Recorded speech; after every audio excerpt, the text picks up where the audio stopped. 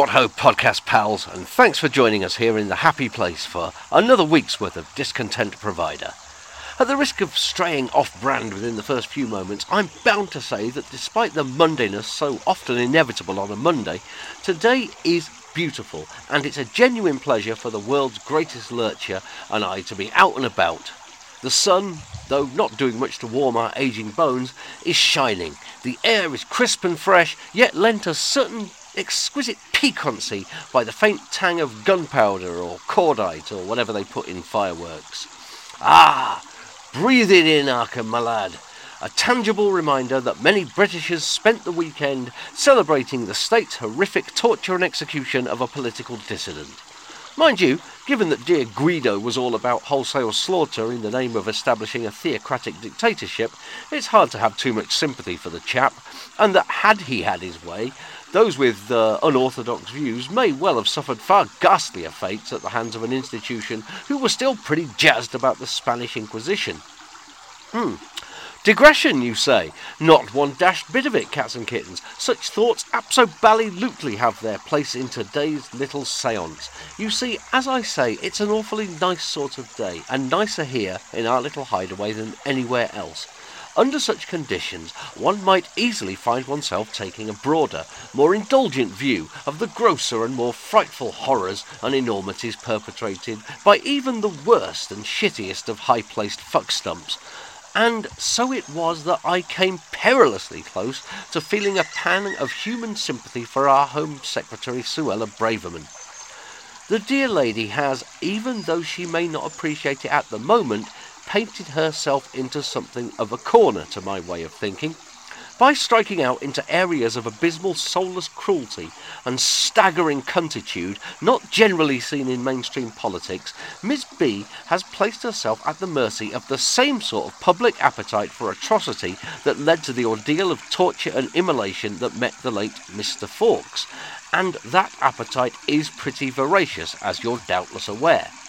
While her latest malicious masterstroke, labelling homelessness as a lifestyle choice and mooting that charities that supply tents to rough sleepers should face civil prosecution, that might keep the baying mob whose support she courts so assiduously quiet for a few days, she will soon be assailed by the quite justifiable fear that she hasn't yet gone far enough to slake the thirst for persecution, humiliation and preposterous levels of legalised viciousness on the part of her fanbase, who feel that no fate can be too terrible, debasing or dehumanising for people who aren't them. Where, she may already be wondering, can I go from here? It's a chilling prospect, yet it's one we must face. If there are depths grislier or more inhuman than those she has already plumbed by literally attempting to criminalise the natural charitable instincts of people who don't think that cats and kittens freezing to death in the streets in, lest we forget, the 7th richest country on earth is cricket, she will unquestionably find them. She has to, or her adoring fan base will turn on her as being too soft, too spineless, too woke, damn it! She's doing her best, mind. Her concert-level playing of the dog whistle towards racism with gems like "many of them are from abroad," a suitably vague yet threatening phrase that gives no figures, certainly not the government's own figure that more than 50% of rough sleepers are native British males over 26. Details aren't the friend of the demagogue as a rule, but the implication is what matters. The faithful will have picked up what she was putting down.